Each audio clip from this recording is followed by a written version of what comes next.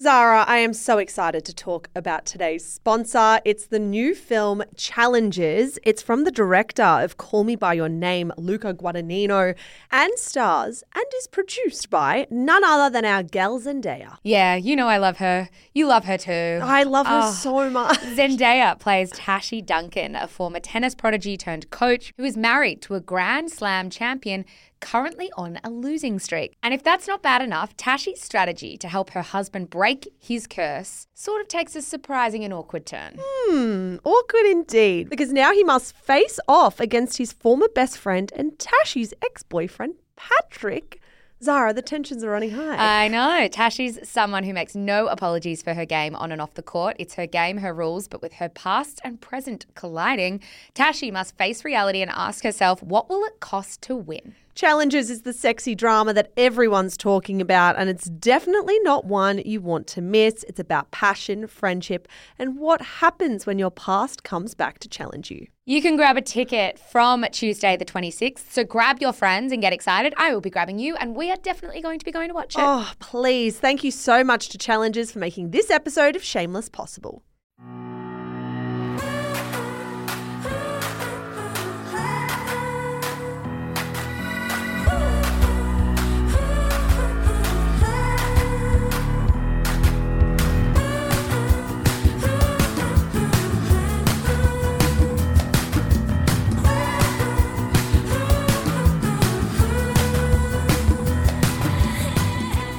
And welcome to Shameless, the pop culture podcast for smart people who love dumb stuff. You're joined, as always, by Melbourne writers Michelle Andrews, that would be me, and Zara McDonald, that would be you. Hello, and of course, producer Annabelle Lee to my right. Hi, guys. Coming up on today's show, Taylor Swift is named Time's Person of the Year and takes a shot at Kim Kardashian in the process. There's a royal Photoshop fail in Will and Kate's family Christmas card. Selena Gomez is in a relationship and letting loose in the comments section on Instagram. Molly May Hague says she's going through it. And Hugh Grant is kind of grumpy but needs money, okay? Don't we all? But first of all, Zara, how are you? I'm good. It's warm in here. It's a humid day. I am sweating. Anyone who's ever been in a podcast studio, and I don't know how many of you have ever actually been in podcast studios, know once you start hitting summer, they get like hot boxes, and this is probably one of the first proper hot days we've recorded. No, it's bad. It's really bad. It's really, really, really warm. So let's see how we go by the end of the episode. Let's just say lucky you can't see us. Yeah, well, they will see the videos. True. I have a recommendation for you guys, though. Annabelle, I feel like you'll be all over these. I am obsessed with the Actors on Actors series this year. Oh, from my Variety. God. I've always watched snippets of them over the years, but I have never watched them from start to finish, and I have been inhaling so many of them. They are so good. The first one, of course, I watched was Margot Robbie with Cillian Murphy, the Barbenheimer reunion, although they'd actually never met. These two were so good together. Yeah, they were a really good pair. I also watched Emily Blunt and Anne Hathaway. Natalie Portman and Paul Mescal came out this morning, so I'm going to watch that tonight. And I've also seen so much of already Bradley Cooper and Emma Stone. There's something about, obviously in the kind of show that we do, we talk about celebrity, but there is something that I don't think we hear about much, which is what actors prefer to talk about, and that is their process, what acting is actually like, what it's like behind the scenes on set. And I think some people would find it boring, but I find it fascinating. I mean, these people are all clearly experts in what they do, and to hear them talk about it with such passion is really interesting to me. It's amazing. I'm also chuckling to myself because in the Bradley Cooper Emma Stone episode, he has a habit of closing his eyes as he speaks. Have you guys seen this? This went viral on TikTok as well. He's saying that the older he gets, he needs to close his eyes to like form a coherent thought. And it is the funniest thing to watch. But I related to it quite a lot, because if I'm hosting like a podcast and I find my words getting jumbled, I close my eyes all the time to kind of get clarity of thought. I look off into the distance, which means when we then chop this up to be like videos on TikTok, I just look at my eyes go every which way other than to you or you. I really related to the closed eye thing. So I loved these so much. If you've actually never sat in front of them and watched them end to end, do it. They're really interesting and just they're kind of perfect to have on in the background. So good for this time of year. Obsessed with that. How are you? What are you recommending? I have a bit of a serious recommendation this that. week, but Mitch and I watched this last night and we really loved it. The Ben Roberts-Smith Truth on Trial documentary dropped this week. The trial was only in the middle of the year, the defamation trial between Ben Roberts-Smith and Nine Network. Somehow they have pushed this doco out before the end of the year. It dropped on Sunday. As I said, we watched it last night. It obviously concerns itself with some quite serious material. If you're maybe listening internationally and you're not familiar with the name Ben Roberts-Smith, he was our most decorated war hero here in Australia. And then some incredibly damning stories and allegations about him made their way into the media.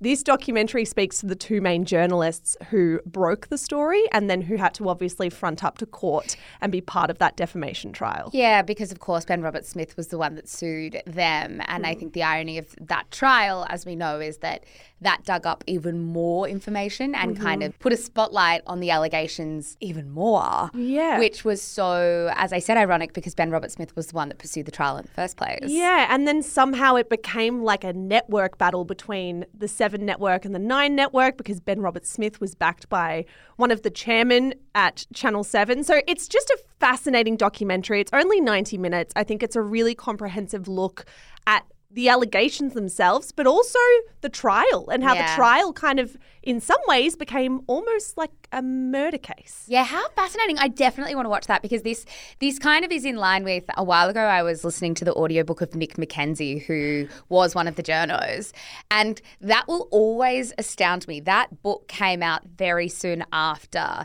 the 9 Network won the case. And I still don't know how he was able to include details. Did they only decide to release the book if he won?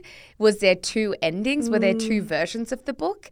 The way that content about this has been pushed out relatively quickly will always astound me. I also think Nick McKenzie may be in my pass basket. Oh, I know, very local, very niche. Nick McKenzie. I can see Annabelle Googling to my right. Mitch and I were watching him and we're like, Nick McKenzie's daddy. Okay. Well, that's just a photo. He's done some great work. Yes, no, I know. That's what I can see here written down on his page. No, I'm a spectacularly long time fan of his, which is probably pretty niche for our audience, but whatever. We might as well. He came and spoke at my university. Did he? Back in the day when I was doing media at university. We got Neil Mitchell. No disrespect. Nick McKenzie came to Melbourne Uni and I still remember sitting in the audience and being like, this guy, he's got je ne sais quoi. Oh, that's certainly What about Riz? He's got Riz. Nick McKenzie has Riz. Can I also give us a quick celeb-focused recommendation? Yes, you can. I mean, you'll always come for me for more than one recommendation, but I will always support you for it. Well, I'm conscious that this is our final typical episode of the year. We will be dropping into everyone's feeds next Thursday, but it will be the shameless end of year awards. So I'm using my final chance to get all my recommendations in. Fair now. call. Okay, there is a piece that has just been published in New York Magazine's Vulture. It's called How French is Timothée Chalamet. Have either of you read it? I haven't. Okay, this piece, I love it for a really, really simple reason. It is like the most petty voyage to figuring out if Timothée Chalamet is French enough for French people. Oh my God. So essentially, the writer, Jasmine Vodani, speaks to all of the French people that they know. In the world? Oh. All of them. Wow, how impressive. And I didn't realise that French people don't actually love Timothée Chalamet. What? In fact, beyond not loving him, they don't think about him all that much, which shocks me. Okay, well, as somebody who did French in Year 12, I accept Timothée Chalamet. I love watching Timothée Chalamet speak French. Do you guys? Yeah, I love Timothée Chalamet because he's French. Can I read you some of the quotes that make him not French enough? Right. Yes. Okay, so this person who is a teacher and artist in France said, first of all, one French particularity is that we don't like to be told who to like. I think this new category of fuckable guy, like Timothy or Harry Styles, it's just so trendy. In France, we prefer dudes a bit more random. It's very American to have tastes in men that are so on trend. Oh my God. Are we basic? But that's not just Americans, that's Australians too. Wow, I feel attacked. Like men that are a bit more would we say Paul Mescal's a bit more random or again quite obvious? No, trendy. Yeah. All right, so who's random? Pete Davidson, would he be random? Nick McKenzie. Yeah, I agree with that. Who else? Maybe we are French. Who else is random? This is like a great question for Gillian your safe riding. McLaughlin, the former CEO of the AFL, No, that's famously obvious. have a crush on No, him. that's obvious. We need really random. What about someone like Seth Meyers? Because I've got a soft spot for him. that's good. Bang on. Very nice, Annabelle. Anyway, this woman went on and said the idea of him being French is ridiculous, almost humiliating. He's not French at all. This is someone who is missing substance underneath a French veneer. Oh, That's mean. I would say that's mean. The piece is very interesting. I'm just going to put it in the show notes because I was reading it and chuckling in bed last night. And how French people just do not care for Timothy just really got me. But I care for Timothy. I believe that Timothy Chalamet also wouldn't care. Oh, about yeah. this. He'd find this funny. I think he'd Knowing find it funny, Timmy, he'd which find it means that maybe it would make him more endearing to the French people. And therefore more French. I agree. Maybe this will kind of serve a quite a unique purpose. Annabelle, look, when we were prepping for this episode, we said, Annabelle, we don't have that much to talk about. What have you got for us? Find an Are You in Need of Some Intrigue? Celebrities have genuinely been doing nothing. And so you bring it to us. said, leave it with me, guys. I'm going to sufficiently intrigue you. Which is big because the last time you brought us an Are You in Need of Some Intrigue, you made headlines around the country. Globally. Globally. I didn't know globally. I think it was in the UK you made headlines. Oh, Of fabulous. course, you told us the story about how Dua Lipa was once featured on an episode of The Bachelorette, and then everyone ran news stories being like, did you know Dua Lipa got her start on this little Australian show? Yes, well prepared to be disappointed with this. Are you in need of some intrigue? Well, as Michelle said, you've officially done the best Are You in Need of Some Intrigue in the history of the world. So The let's stakes see. are high. Let's see how you go. Yes, here comes the fall from grace. I actually prepared two because I was like, just in case. All right, you ask mine. We got time. Well, as you guys know, we just did a scandal series on Lena Dunham. Yeah. And so I was trying to think of a way to tie this Are You in Need of Some Intrigue into this episode. Love. So let's talk about Adam Driver. Oh, yeah. I truthfully don't know a lot about him, so I might be intrigued here. I know he was in Marriage Story. No, he was in one of the It's Marriage marriage-focused Story, films. A yeah. Marriage Story, directed by Noah Baumbach. Greta Gerwig's husband. Yes. Oh, yep, okay. Yep, that's all I know. Oh, excellent. Because I was very worried you guys would know No. this. Before fame, Adam Driver was a US Marine. So before enlisting... Is it too early for me to say? Tell us the next one. No. Let me give you the... Excellent. We didn't know it because it's not interesting. It's so intriguing. Because we just happen to not look at his Wikipedia page. Okay. So intriguing. So before enlisting, he auditioned for Juilliard and didn't make it through. So Keep going.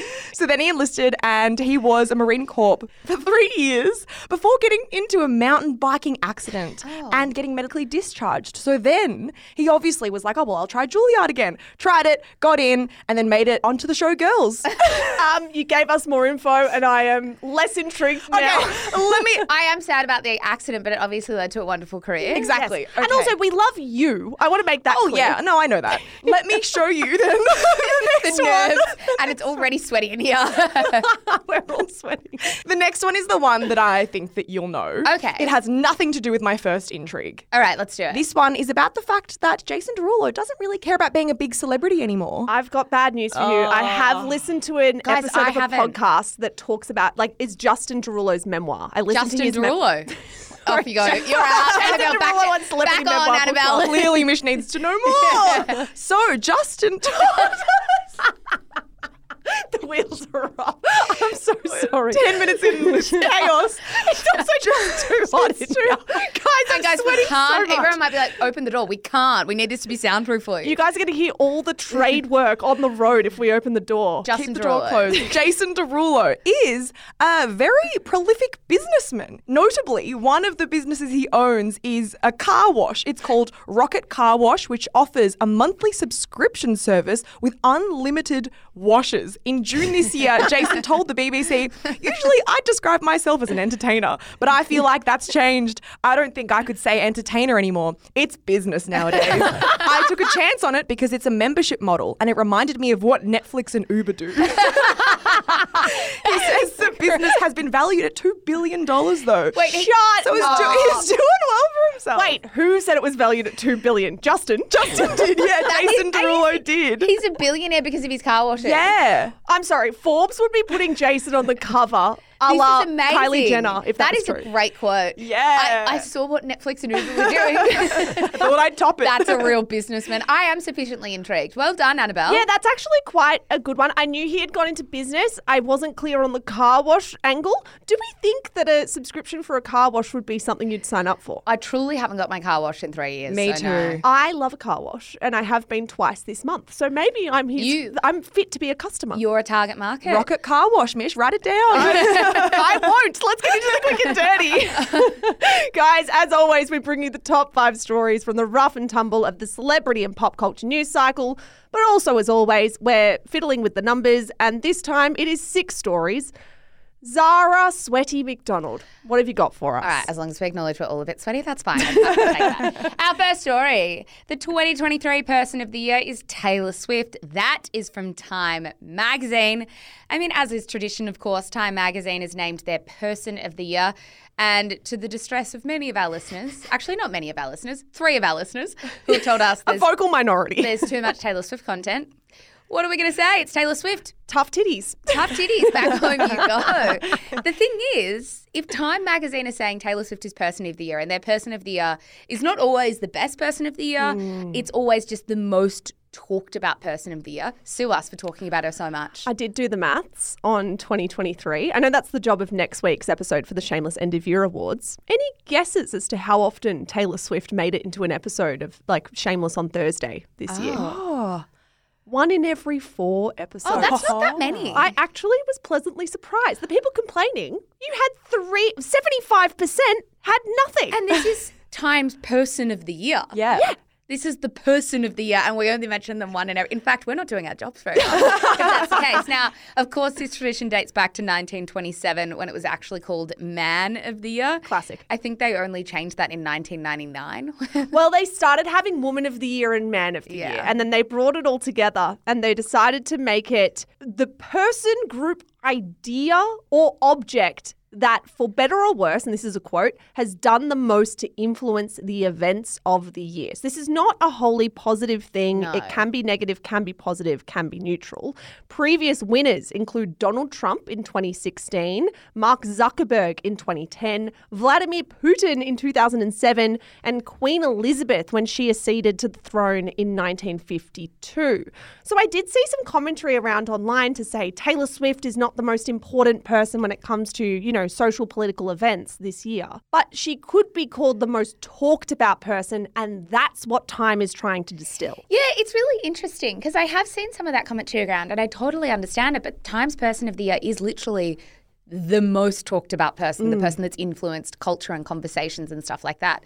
And I would say, well, I mean, I guess in my line of work, it definitely feels like Taylor Swift, but it's not shocking to me at all that this happened. Taylor was on the cover with her cat draped around her shoulders. Her hair and makeup and outfits even looked distinctly Reputation-esque. Did you see people trying to kind of, I don't know, map out the words reputation with her poses? But I wasn't really picking up what they were putting down, if I'm honest. Now, there was also a profile attached to this cover. She spoke to writer Sam Lansky for the piece, and she was very candid, Mish. It was kind of like, well, I'm Time's Person of the Year, and I'll just tell you what you want to hear. Exactly. We're going to rattle off some of our biggest takeaways from this piece. Obviously, one of the biggest headlines about Taylor Swift's life so far has been about the Kanye West-Kim Kardashian feud of 2016. And she revisited that era by saying a bunch of stuff, including this quote, "I had all the hyenas climb on and take their shots. It was a career death. Make no mistake, my career was taken from me." Now, a very brief refresher on this one for those who don't remember the details. In 2015, Kanye secretly recorded a phone conversation with Taylor where she approved some lyrics in his upcoming song Famous. She approved the lyric, "I feel like me and Taylor might still have sex." When Famous came out in 2016, though, Taylor called it out and said she wasn't happy with it. Kim Kardashian, Kanye's then wife, then published footage of the phone call with the caption, "Wait, it's legit National Snake Day. They have holidays for everybody. I mean everything these days." Taylor then copped that whole, do you remember Taylor Swift is Over party? Yeah. She was public enemy number one. Everyone was calling her a liar. She then responded and said that Kim's footage had been selectively chopped up and that she never heard of or approved the lyric, "I made that bitch famous." And that was the lyric that she was offended about, not the "we might have sex one day" lyric. She was upset by being called that bitch and her fame being credited to Kanye West. In 2020, the full video recording of that phone call made its way online and was almost wholly, I would say, considered to absolve Taylor Swift. Absolutely. Now, in this interview, she said of that time, "You have a fully manufactured frame job in an illegally recorded phone call, which Kim Kardashian edited and then put out to say to everyone that I was a liar." I mean, I am, sorry, just to quickly interlude here, interested that she used Kim Kardashian's full name. Like, usually when celebrities are giving quotes like this, yes, or they, or just you have an illegally recorded phone call that was put on the internet. But she said Kim Kardashian. That does take me by surprise, if I'm honest. She said, "That took me down psychologically to a place I've never been before. I moved to a foreign country. I didn't leave a rental house for a year. I was afraid to get on phone calls. I pushed away most people in my life because I didn't trust anyone anymore. I went down really, really, really hard. I thought that moment of backlash was going to define me negatively for the rest of my life." I mean, perhaps predictably. Extremely predictably, fans then rushed to Kim Kardashian's comments on Instagram to flood them with snake emojis. Yeah. A tale as old as time. Yeah. Time is a flat circle. I agree with you. I'm really surprised, particularly because I get the impression from Kardashian camp that they've wanted to forget about this and move on for so long. I feel like the Kim that we have known over the last 5 to 6 years is not the Kim that I see in this story. And I think that they actually probably would be mortified now. Do you think that's fair? Oh, absolutely. I mean, Kim, when the full footage was released in 2020, Kim actually came out and said that she had felt compelled to defend her husband at the time, that she had no other option. I don't think defending him really explains what happened or accurately describes it. I mean, she really went bang. It was awful. Yeah, National Snake Day. We have a day for everyone these days. I am surprised, but I think also Taylor has every right to do it. Taylor also gave a lot of really fascinating quotes about weathering the PR storms across her career. She said, "By the time an artist is mature enough to psychologically deal with the job, they throw you out at 29 typically. In the 90s and noughties, it seems like the music industry just said, okay, let's take a bunch of teenagers, throw them into a fire and watch what happens. By the time they've accumulated enough wisdom to do their job effectively, we'll find new teenagers. I've been raised up and down the flagpole of public opinion so many times in the last 20 years. I've been given a tiara, then had it taken away. It now feels like the breakthrough moment of my career happening at 33. And for the first time in my life, I was mentally tough enough to take what comes with that." I really liked that quote quite a lot. I mean, the breakthrough moment of my career happening at 33, because even though she's been one of the most famous people in the world for so long, it definitely feels like that. There is something about her actually reaching her potential in many ways, because her potential is just so far above anybody else's potential. She went on and said, "Nothing is permanent, so I'm careful to be grateful every second that I get to be doing this at this level, because I've had it taken away from me before. There is one thing I've learned. My response to anything that happens, good or bad, is to keep making things, keep making art. But I've also learned there's no point in actively trying to quote unquote defeat your enemies. Trash takes itself out every single time."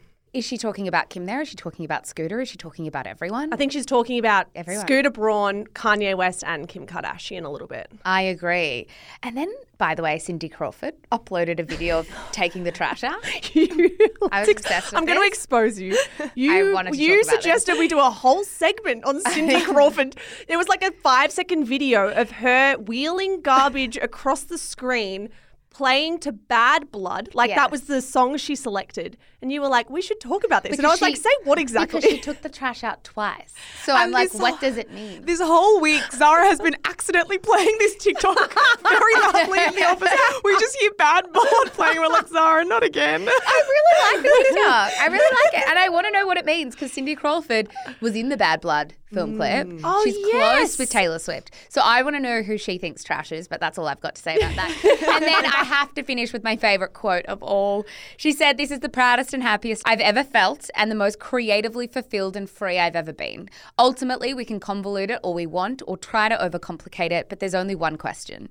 The journalist then wrote, here she adopts a booming voice. Are you not entertained? Obsessed. I feel that so deeply in my bones. I think I have sort of uncomplicated the story of Taylor this year, where I've just sort of looked at everything through the lens of I think she's just trying to have fun and be entertaining and be outrageous.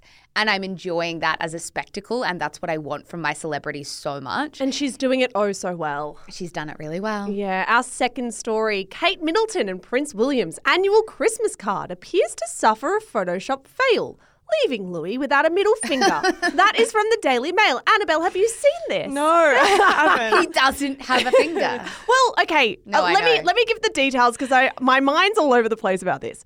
There is obviously a new royal family photo. They do this every Christmas. I don't know why. People are absolutely sick for this. Like, if you read the comments on their official accounts, people go mad for the Christmas photo. I quite like the Christmas photo. Do you? Yeah. I care not for the Christmas photo. I like the Christmas photo. I like the birthday photos. You like the photos? I like the photos. I didn't even know they did this. I like the photos, particularly when Kate takes them, because she's sort of like an amateur photographer. Anyway. Oh, well, this photo, Will, Kate and their 3 children donned themselves in casual shirts and jeans because they are one of us. Prince George is standing beside his mum in the photo. Charlotte is grinning, sitting on a chair in the middle. Prince Louis is standing with his dad with one arm on the armrest of Charlotte's chair. Are we all with me mentally? Yes. Okay. That arm, that hand on the armrest of Charlotte's chair is where the mystery begins because he has 4 fingers that are visible. One kind of looks like a thumb, and it kind of looks like in the middle of his hand there is a finger missing. Yeah, so it looks like a massive Photoshop fail because they've accidentally chopped out the middle finger. I think he's being like a 5-year-old and is just like doing something weird on the chair and the middle finger's like hidden underneath it all. I was trying to practice in the office, trying to find the many combinations of fingers on chairs. I don't think he's doing that. I'm trying to do this to the camera. I think his hands are just abnormally splayed out. I'm going to show you, Annabelle. Yes, please. And in between his fingers, he's got lighter skin. I think it's a bit of an optical illusion. I'm showing Annabelle now. Oh, that looks like it's been erased. Yeah. Okay. But they wouldn't do that. It's too obvious. Or he's a double-jointed king. I think he's just got a big space in between his middle fingers, and that's white skin in the middle that makes it look like something's been erased. So you don't think Right. it's been photoshopped? I did originally, but the longer I look at I was it, going to say, this is quite the flip because I Yes. was doing all those combos in the office and you were like, no. I did think it was photoshopped, and now the longer I look at it, it just looks like a weird optical illusion of the white skin in between your fingers. Yeah, no, Or the lighter skin. 100%. And then the other things underneath it, like the full fingers underneath it. So are we here to say that actually this is not a Photoshop fail and everyone needs to leave them alone? I think it's, well, I wouldn't go as far as that, but I would say it's not a Photoshop fail. You're not releasing anything to the public that obvious, and I wouldn't put it past like however old he is doing something funky with his fingers. Because like also why would a photographer go, I'm going to edit the prince's hand now and then leave it with a mistake? Like that's just not happening. Anyway, can you guys tell that this news week has been pretty bloody slow? Yeah, We're talking about it. But I actually really wanted to talk I enjoyed about this. that. I Did you enjoyed enjoy that. that? Yeah. Well, 4 more to go. First, a word from today's sponsor.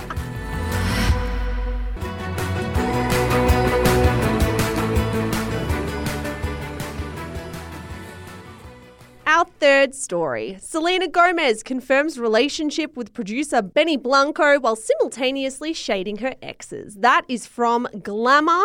Okay, so Selena has a new boyfriend, but the way she told the world was kind of fascinating. Yeah, so let's kind of fill you in on what's happened over the last week because it has been kind of interesting. So last week, the Instagram account Pop Factions shared that Selena Gomez had seemingly confirmed that she was in a relationship with the music producer Benny Blanco. Now, 3 days after that post went live, she commented on it writing facts on the fan page. It's a bit random. It is a bit random. Especially for at Pop Factions I know, to be the one that gets this. I know. Who is Pop Factions? There's so many of these pop accounts popping up. I can't keep up. Imagine if we need to start throwing out some celebrity rumors out there in the hope that Selena Gomez one day comments on our Instagram post. 100%. Now, a couple of hours after commenting that, she shared a photo of herself with a guy, sort of snuggling into a guy whose face you can't really see, where people assume it to be him. And that was on her Instagram stories. She then after that went on a bit of a commenting spree, right? After one fan commented this, which is, if you can't handle the hate, then stop posting pictures of your boyfriend, lol. It should be special between you two only. Don't be mad at your fans, which for context is actually what Selena wrote on Justin's post when he was copping a bit of hate for posting with Sophia Richie. Do we remember this storyline? This was quite like a famous comment at the time. Lots of people wrote about it. It became like a meme. People were sharing it everywhere. It was 2016, so it was a while ago. She responded to that, and people can't quite work out if she remembers that these were her own words that people were quoting or not. But she wrote, "Not mad. It's been 6 months, BB. I will always defend my friends, family, and fans till the day I die." On another fan's post, she wrote, "He's still better than anyone I've ever been with. Facts." And on one more, she wrote, "He is absolutely everything in my heart." What do we make of all this? There's a lot going on. I think with stories like these where Selena kind of goes on commenting sprees, and it's not the first time she's kind of commented on fan accounts like this, I think there's a growing sentiment around her that perhaps isn't the most positive. I think it's really interesting. For years and years and years and years, I felt like the stan community around Selena Gomez has been impenetrable. And yet in recent months, I've noticed that people are there's like this slight uprising against her. And I think there was definitely annoyance around the fact that she sold single merch, like merch that said she was single, to align with her single soon. Sorry, wow, so many mentions of the word single, when she was in a relationship, which I just feel like is kind of a bit overblown. And I think there's a more general vibe as well that her constantly referencing her exes is starting to feel like a lot.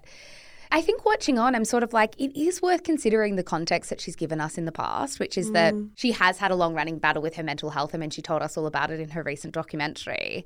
I can feel a bit of a vibe shift, and I'm sensing it soon may be devoid of a bit of compassion or a bit of benefit of the doubt. Yeah. I don't want to kind of infer meaning when I don't know anything, but I'm always very cautious around stories like this where I'm like, celebrities kind of commenting quite a lot on having these commenting parties or commenting sprees. I would be pretty delicate about that. Well, it's kind of like people can be messy online, but when is that messiness maybe related to something larger at play? It's an interesting one. I agree with you. I think sentiment towards Selena has really changed, particularly on Twitter. I also wonder if part of this, to Taylor Swift's quote before, responding to negative press is to keep putting out art and keep putting out songs. It kind of feels like Selena copping it a little more is tied to her latest work not being received all that well. Single Soon was critically panned and didn't perform well whatsoever. Such a shame, because I think that's such a banger. Oh, do you? You guys don't like it? Oh, wait, am I the only person that likes that song? You like that song? I really like that song. Oh, she likes it. Anyway. Was it in your Spotify Wrapped? No. Close to it, though. But I quite like it when it comes on the radio. Oh, right. Okay. No, didn't do very well. Right, fair enough. With the critics or with the fans. Yep. And I think sometimes when this stuff happens, when someone is being messy online or someone's not getting the best press, we turn a blind eye to it if their songs are really hitting and we're really enjoying their work. People didn't enjoy that, and I think it's all kind of tied up in the same parcel. Yeah, and she said she's got an album coming out in the next sort of 6 or so months. So we'll see if that does much for sentiment. But I think it's just worth flagging to kind of be conscious of these narratives as they start, circulating and what it might be saying. Yeah. Our fourth story, Molly May Hague tearfully admits she is going through it in emotional update. That is from Digital Spy. I am sufficiently confused by this story. Yeah. Well, it's a bit of an update on the Molly May Tommy Fury story we covered a couple of weeks back, where lots of people, ourselves included, were frustrated that Tommy was seen off partying in Dubai with Chris Brown while Molly May took care of their baby back home. Molly May has actually posted a bit of an interesting video to her YouTube account this week that lots of people are talking about. So I watched the whole thing. At the very end of this 30-minute vlog, mostly where it concerned itself with her wanting to buy herself a horse, Molly May appears on... The real woman of the people. She really wants a pony, but at the end... No, guys, I actually quite liked the horse journey. No, okay. Sorry. I do recommend you watch it if you're interested in someone buying themselves a horse, because I found it quite interesting. But I'll keep that in mind for when the desire strikes. Now, at the end, it's like quite an abrupt cut, right? She's at one stage, she's in a hotel in London, I think, going out to an event. And then it cuts and all of a sudden she's back home, appearing very differently, like hair pulled back, no makeup, very vulnerable, not wearing her engagement ring. And she's letting her viewers know that she's not doing very well at all. I'm going to play you the gist of what this final little snippet in the vlog was. Just a heads up, I have edited it down for pace, so there is slight cuts here. But here's essentially what Molly May told her viewers. Guys, I don't really know what to come on here and tell you right now. I know how bad I look. Trust me, however bad I look, I feel 20 times worse. Oh my gosh. To be completely honest, I've been going through it in more ways than one. Yeah. Hoping that in, I'd say about a week, I might be in a place mentally, physically and emotionally where I can start filming some proper content for you guys again and get back on my channel. I love you all. I'll be back soon. Either get ready with me coming soon and I'll speak to you guys. This has honestly been the weirdest outro ever. We'll catch up soon anyway. I love you guys and I'll speak to you very soon. What do we make of it? Well, I saw it and I was like, well, she must be hinting to this engagement being over. As we mentioned in our earlier episode, she's been posing a lot without her engagement ring, knowing full well that there's been a lot of speculation about her relationship. And I think when you're as famous as Molly May, you're very conscious of the conversations that are happening around you and you're making a decision to either wear or not wear that engagement ring and knowing that that's going to kind of spur on the conversations further. So for her to then do this outro as well and not wear her engagement ring, I was like, well, I feel like she's trying to tell us something. Like the math is mathing. Yeah. Do you guys feel that? Yeah. I didn't immediately jump to their engagement is over. I jumped to I don't think they know where their engagement is at. That's fair. I feel like this was someone, just the impression watching it, I was like, this is someone who has no idea what's going on in her own life. And like, you know, when you see that in other people because you've been in that place yourself. Well, and trying to live your life publicly when you're going through those motions of like not knowing what a relationship may be. We've all been there, as you say. Yeah. It's a deeply confusing time trying to explain it to yourself, let alone trying to explain it to other people. Yeah, and I definitely got the impression that this was done under duress because she kind of didn't feel like she had any other option, right? Because this vlog was sponsored by a brand called HomeSense. I imagine she would have signed a contract with that brand that said it had to be out, like the video had to be out in a certain campaign period. If that contract is signed and it has to be out and she doesn't have an outro to this vlog, I can imagine she would just get in front of camera and be like, I am mentally destroyed right now, but I'm going to have to film this so I can get this thing out and fulfill my contract. That was the sense I got. Whether or not they're still together or not, I am incredibly confused like you are, Zara. Maybe they want to confuse us. Well, they're confused themselves. Yeah, because when you keep saying and when I keep referencing being confused, after this vlog went up, they were papped on the streets of Manchester holding hands. She still wasn't wearing her engagement ring, but they were together. And so I agree with you. Maybe it's an easier narrative for them to keep it vague to everybody else and it not be kind of really black and white because that's what they're trying to deal with behind closed doors. Our fifth story, cringing. Awkward moment between Tony Armstrong and TikToker at awards show. That is from news.com.au. Alrighty, so the TikTok awards were last week. If you didn't see them all over your TikTok feed, Indy Clinton won Australian Creator of the Year. Chris Olsen was in Australia for the awards. He won International Creator of the Year. Can I pause on this for a second? I was going to say, I have a hunch he must have known who's flying all the way to Australia without winning that award. Well, did you see his video where he made it out as if he flew to Australia because a random filter told him to? Yeah, it wasn't the best, yes. I watched that and me being the dumb idiot I am was like, oh, wow, he really did come to Australia on a whim because like one of those travel filters being like, where in the world should I go next? Showed Australia. He's like, guess I'm being random and going to Australia. And then I see him at the TikTok Awards and I'm like, I'm a fool. Yeah, and then he won like International Creator of the Year. So, yes. Now, you could say that those weren't the stories that made the most headlines. So it was actually a story about 19-year-old influencer Sofa Dofa, who we've mentioned on the show before, after she kind of got into what people considered an awkward exchange with host Tony Armstrong. Now, it all started when Tony went up to her and asked how she felt about being nominated for Creator of the Year. I'm going to play you a snippet of the exchange that is making headlines. How are you feeling? You look ecstatic, and I'm pumped for you. Thank you. Wow, stop flirting with me. Had a hard launch this week, mate. Don't know if you caught the news. That was not flirting. That was flattery. No, thank you. I'm happy to be here.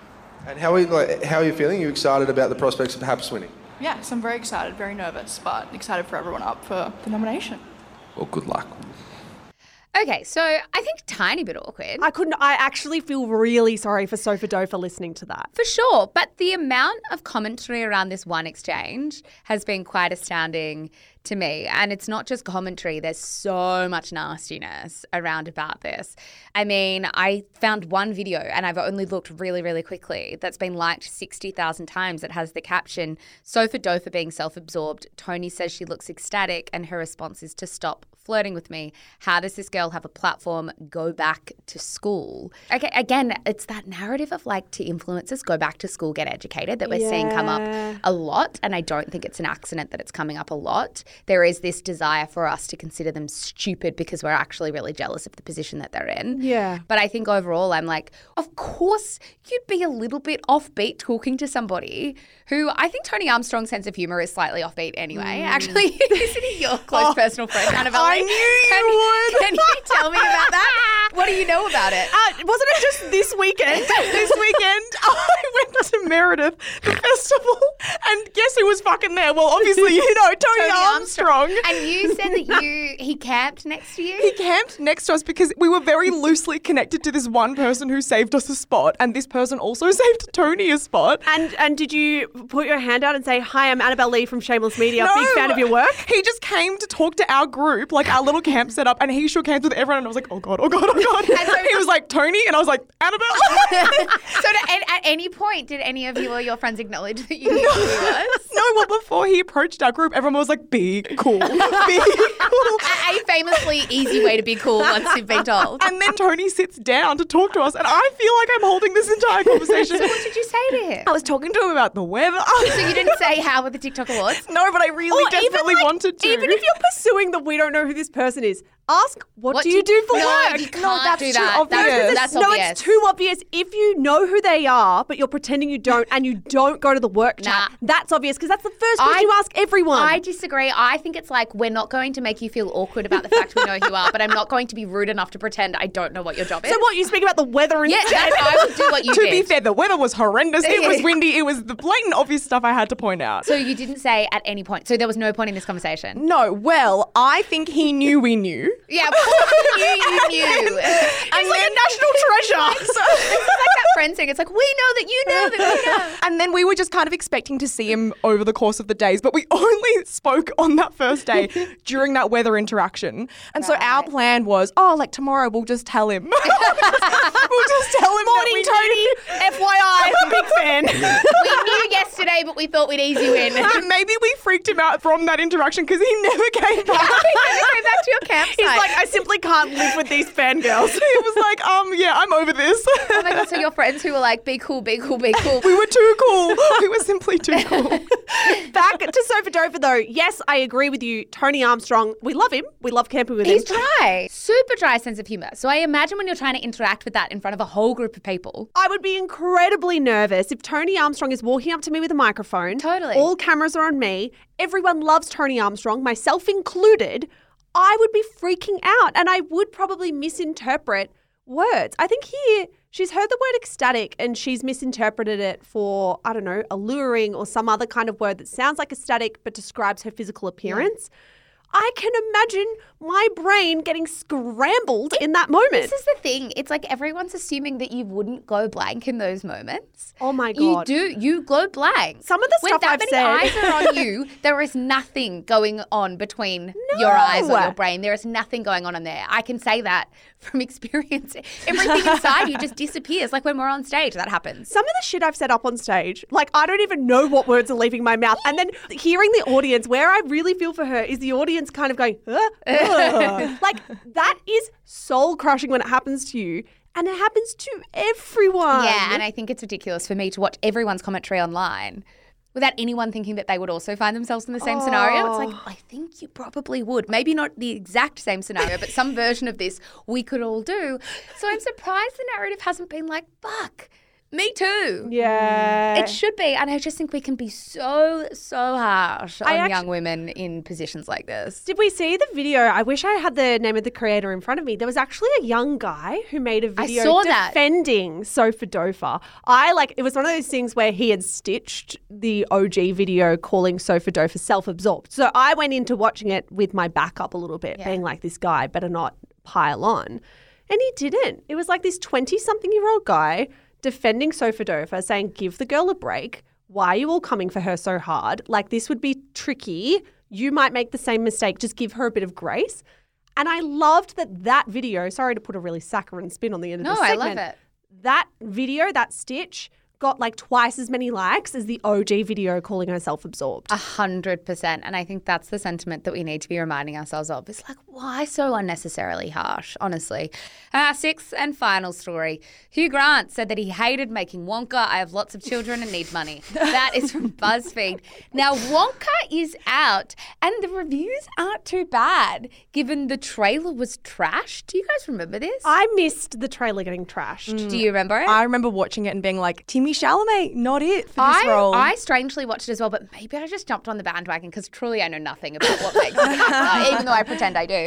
And I was like, oh, he's not selling it to me. Like I remember watching it being like, he's trying too hard to be Wonka. So tell me why. He had like a silly voice. It was like, it was really obvious. Oh, like almost cartoonish Wonka voice? That's the thing. This is why the French people don't like him. It was too obvious. It wasn't random enough. Yeah, he's too much of a modern man trying to play this like old-timey Wonka guy and it just felt out of place. Imagine the only vibe I can think of is like, g'day, kids. Yeah, kind of like Donald Duck voice. Like kind of caricature is how the trailer felt.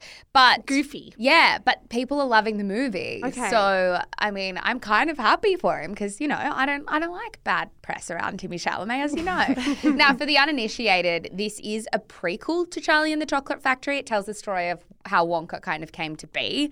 63-year-old Hugh Grant is certainly making headlines because he is playing an Oompa Loompa in the film. And in an interview with Metro about it all, he kind of... I don't know. I just find Hugh Mungo quite funny because he's just very honest. He said he's in the freak show phase of his career and he basically said he hated doing the whole thing. Now, the character you see on screen, right, is Hugh's face, but it has like motion capture for his body. So when he was asked what the experience was like, because he had lots of different things on his body and lots of different cameras trying to capture him, he said it was like drivel. It was like a crown of thorns, very uncomfortable. He then went on and said, I made a big fuss about it. I couldn't have hated the whole thing more. He is that grumpy uncle who's just done with everything. But he kind of always says it with a glimmer in his eye. Yeah. Like he finds it funny. He said he was confused throughout filming as to whether he should act with his body or not. And he said, I never received a satisfactory answer.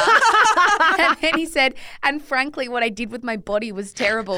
It's all been replaced with an animator. So the journo goes, okay, what about the dancing aspect of the film? Was that really fun? And he said, it should be fun, but that was done by the animator. So he's like also slightly resentful that the animator did so much. Like, do you want to do it or not? Yeah, and then according to the publication, he said the reason he took on the role came down to his 5 children. He said, I slightly hate making films, but I have lots of children and need money. I would love to be that old person one day who's just renowned as the grumpy, like... Oh, I fully intend to sit on my sort of deck one day and just like throw eggs at people. I fully intend to do that. I think that's all we've got time for. Yeah, thank you to the celebrities for doing absolutely nothing this week. No, but next week we have a very special episode planned. It'll be very different for us. This is actually the last time we're going to be in this studio. We'll be filming, recording in a different studio, and it will be the CEOs, famously the Shameless End of Year Awards, where we recap the year that was, and you guys decide what your favourite stories were. Well, this is the thing. The celebrities let us down this week, but they certainly did not let us down this year, and we have a lot of awards to give out. Yeah, so keep an eye on our socials because we have a survey going up today where the first 1,000 of you can vote. Cast your vote for your favourite stories. If you don't make it to the first 1,000, don't worry. You can also vote on the Your Say Friday next week as well. So you'll get your vote in at some point. But we will be, as you know, on Instagram at Shameless Podcast, on TikTok at Shameless_podcast. Annabelle Lee, anything to add? No. Thank you, Nana Bot. Thank you, Michelle. Thanks, Zazzle. See you guys next Monday. Bye. Bye.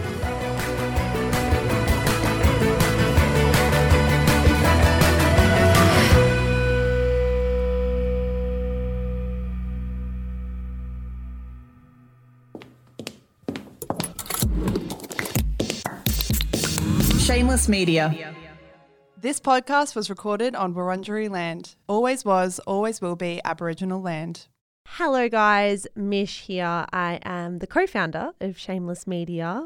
Thank you so much for giving us your ears and your mind and your time. We're so grateful. If you enjoy the stuff that we produce, may I recommend our brand new podcast, Style-ish. Stylish, if you want to say it quickly, style-ish, if you want to take the long way through. It is our podcast for all things fashion, brand, business, and beauty. If that is in your wheelhouse, if you care about style content, you will love this show. It is, of course, more than just a show as well. It is a newsletter. It is an Instagram feed. It is a TikTok account. There is so much good stuff going out on Stylish every single day, starting now. So in your favorite app, search for Style-ish. Give it a listen, give it a follow. We are an independent media company and we would be so, so grateful for all your support. That's all from me, guys. Check out Stylish and have a good one.